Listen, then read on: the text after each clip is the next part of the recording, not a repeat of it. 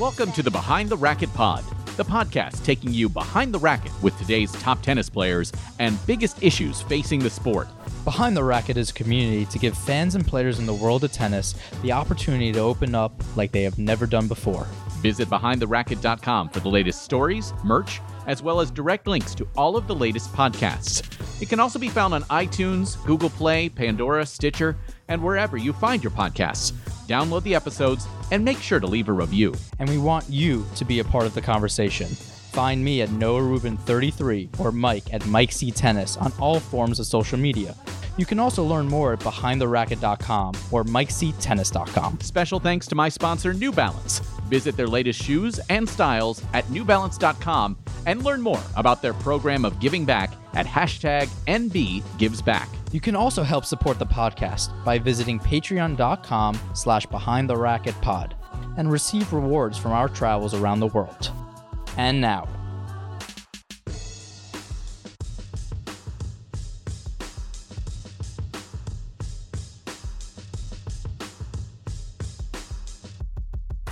So pretty decent response to our last podcast, and so as a result, both Noah and myself have essentially gone into the tank on podcasts over the last 3-4 weeks. So we wanted to, before we hit the indoors, wanted to give you a quick update on what's going on and kind of give you a preview of some of what's coming up as we do head to the indoors, and we'll have the opportunity to grab a couple of guests. So, Noah, why don't we start with your life, which has once again taken a shitty turn. Why'd you go up on it at the end? It sounded slightly positive. Tweaked the ankle again, of course. Why not? End the year this way. Actually in a pretty good state of mind. You know, sucks to have to miss a few tournaments. Definitely want to be in Vegas. Charlottesville. Same. Same. I think we'll be losing some of our friends and competitors in that week. Hopefully they make it out alive. But Charlottesville definitely will miss. Carter Mountain and apple picking and everything else that goes along with it. And me. Who? Okay.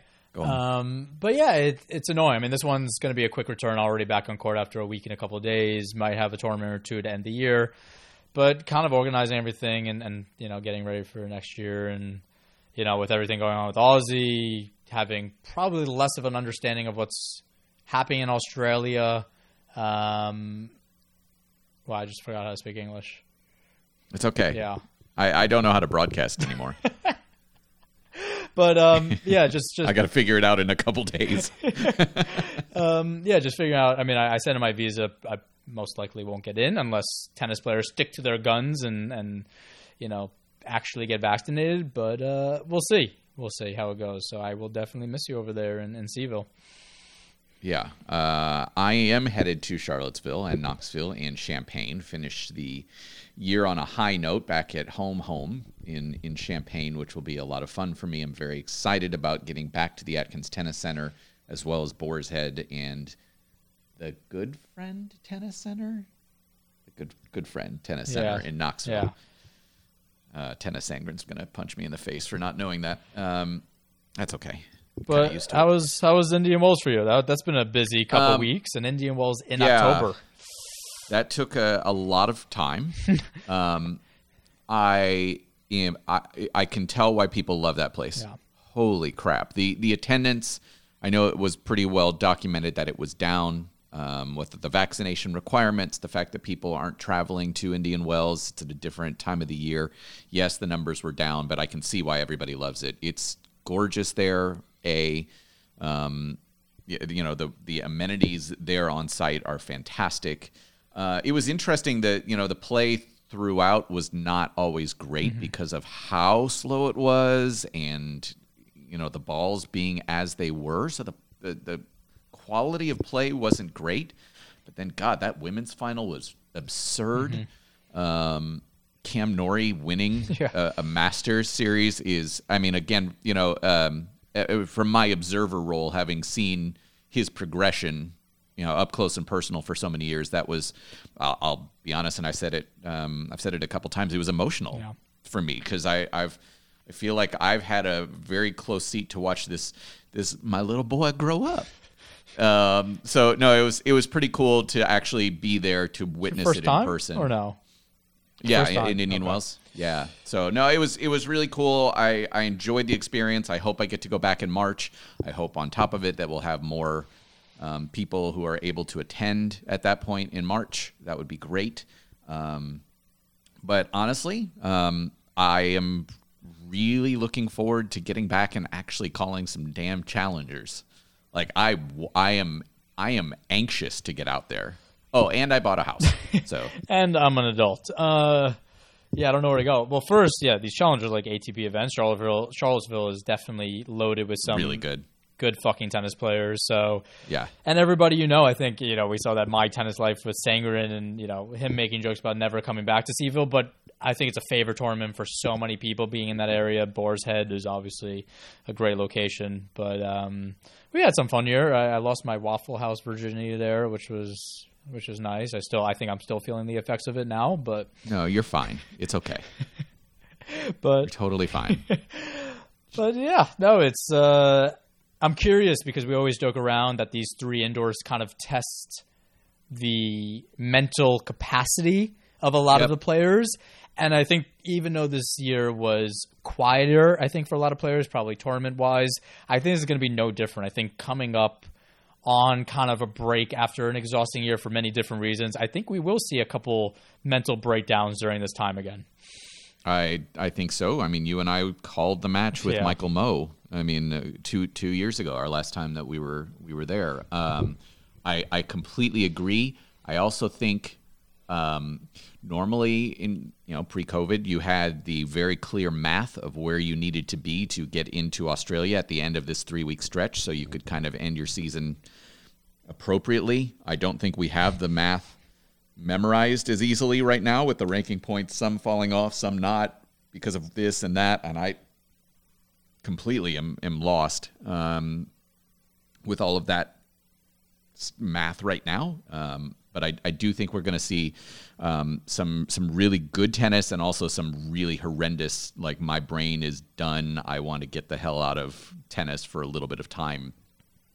And I think that's part of the fun of these 3 tournaments. Yeah, no, it's difficult. I think that's one of the most difficult things for me. And I'm not even most likely going to play Australian Open this year, but just even the thought to have qualifying in December again, losing that time off, I don't think people understand the severity of that situation and how that has lasting long-term effects on the players, because it is a brutal enough season to begin with. Then you add COVID on top of it, and then you add no time off on top of that.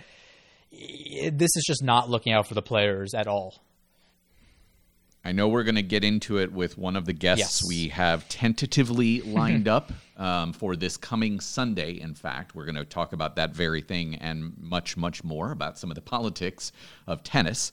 But I mean, I can tell you that I've talked to one player who told me he was planning on essentially just making his off season the clay court season. Somebody who obviously doesn't play too much or play well on the clay, and just saying, I'm going to just continue playing since you've got, Champagne / other events around the world ending right before Thanksgiving. It's a month until qualies or less. Why not just continue and then just take an off season at a different time? Yeah. It's fucking crazy. I mean, again, you just kind of have to make do right now until I feel like we've been saying this for a year until things normalize. Yeah, it's unbelievable. I think we'll be in next September and be like, yeah, next year, man, 2023. But yeah, it's tricky. I don't think a lot of the fans or people from the outside understand the idea that we don't have a tournament schedule. Like, we're playing, we're getting ready for next year, but we don't know what that means. There very well may not be a warm-up tournament for Australian Open, may not be challengers there or even an ATP event before Australia. And then who knows what it looks like after that. So it's a big guessing game right now that, kind of going with the flow. And it's tough to watch other sports. That's all I'll say. It seems like other sports are really flowing along pretty nicely, but again, it's so... It goes back to cliche apples to oranges. No, of course. It goes back to what you were a huge fan of and talking about a lot. We spoke about it in a few podcasts. God, what seems like a year ago now. Is this the time to, go back to the idea of geographical tournaments? Do we stay in our regions? How do we not try that out again? How do we not see what that could possibly look like? Meet for the Grand Slams. I think we're out of that though. No. I think we're past it. I mean, again, we're at a better point when it comes to COVID itself. Vaccinating. I mean, again, tennis players not getting vaccinated. Killing me. But around the world, it's a slow progression, slowly moving forward into a point where I think we're just going to start seeing more and more international travel. And more than anything, Noah, to your point, it comes down to the finances, right? Yeah. And how tournaments are making that happen, how players are compensated appropriately. Again, topic for our discussion on Sunday.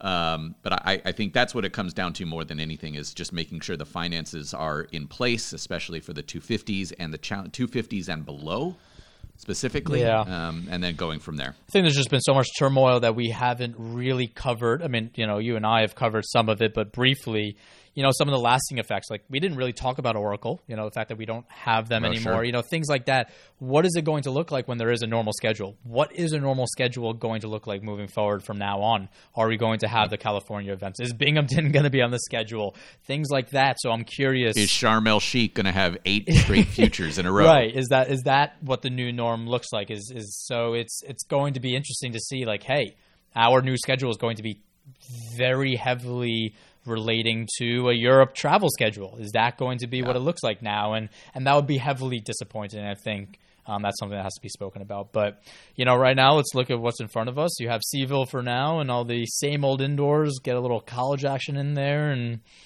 have some fun. I'm pumped. Happy Halloween to everybody. My daughter is going as Og the Frog from the Humphrey the Hamster book series. Is there an outfit that you can wear to relate to this topic? Unfortunately, I am going to be traveling on Halloween to get out to Charlottesville. Does not mean anything. No, we decorated. We did our pumpkins last weekend. Okay. My dad and stepmom were in town, and it was really nice to have the pumpkins set up. We've got some decorations around the house. You kind of look like a pumpkin. I feel like a pumpkin. I feel like I'm expanding into one. Two of the pumpkins we have, actually, we grew ourselves. Wow. Last year, I had a pumpkin that my mom decorated, and it was in good shape, and my daughter liked it, so we just kind of kept it up and for a couple months, and then it was January-ish, and it started to get to that point where it's like, oh, all right, you've had a good life. So I planted it outside. Wait, I saw a TikTok about this. And it turned into an actual vine of pumpkins. And unfortunately, then I when one of my the U.S. Open trip, it was a drought, and so it killed the plant. But we got 2 pumpkins out of the deal. Yeah, I mean, some of these videos I've seen of it, they have full pumpkin patches in their backyard now. Yes. Yeah. I'm gonna at this new house. I'm absolutely 100% going to have. There's 2 built in right now, 2 raised garden areas. One of them is going to be pumpkins. I'm very excited about this. So the most important question to end kind of our year, will there be I Hate Noah Rubin shirts out before Christmas? Great question. I think we have to find a way to get it out before the Christmas, Hanukkah holiday season. Unfortunately, the very nice woman who did our design has gone AWOL. She moved out of my development right before I did. We're going to have to – I've got the design, damn it. Now I'm just going to have to find a – if anybody out there is in the screen printing business, and listen, this every cent we get from it is going to go to charity. This is a passion project. Totally a passion project, but we'd like to make these I Hate Noah Rubin shirts available for $20 to $25-ish, again, with all proceeds going strictly to charity. So if there's anybody out there who's in the screen printing world and has the ability to help us out with that would be super duper. Well, I am looking forward to hearing your voice for some of these matches soon. Yeah, me too. Yeah. Me too, damn it. And I'm just really happy I don't have to watch you. Oh. Okay. That was a little more harsh than no, it came. I meant it. When it's in your head and then it comes out and you're like, right, and then it's like, wow, that was tough. Much. No, listen, you should come to Champaign. Play Champaign. I've lost my soul. Our good friend, our good friend Kathy Hug I need to see Kathy. is going to be running things. So I mean, you'll have a good. My mom lives there. Just anybody to get me away from you, and I'd be golden. Okay. All right. So again, we are 90% to have a very crucial guest on Sunday night, and we'll have that podcast for you on Monday morning. The show might be over, but the conversation isn't. Join us on social media at NoahRubin33, at Mike C. Tennis, and at Behind the Racket. Expect new episodes every Monday or Tuesday. And don't forget to leave us a rating on iTunes. It really helps us expand and reach more listeners as we take you behind the racket.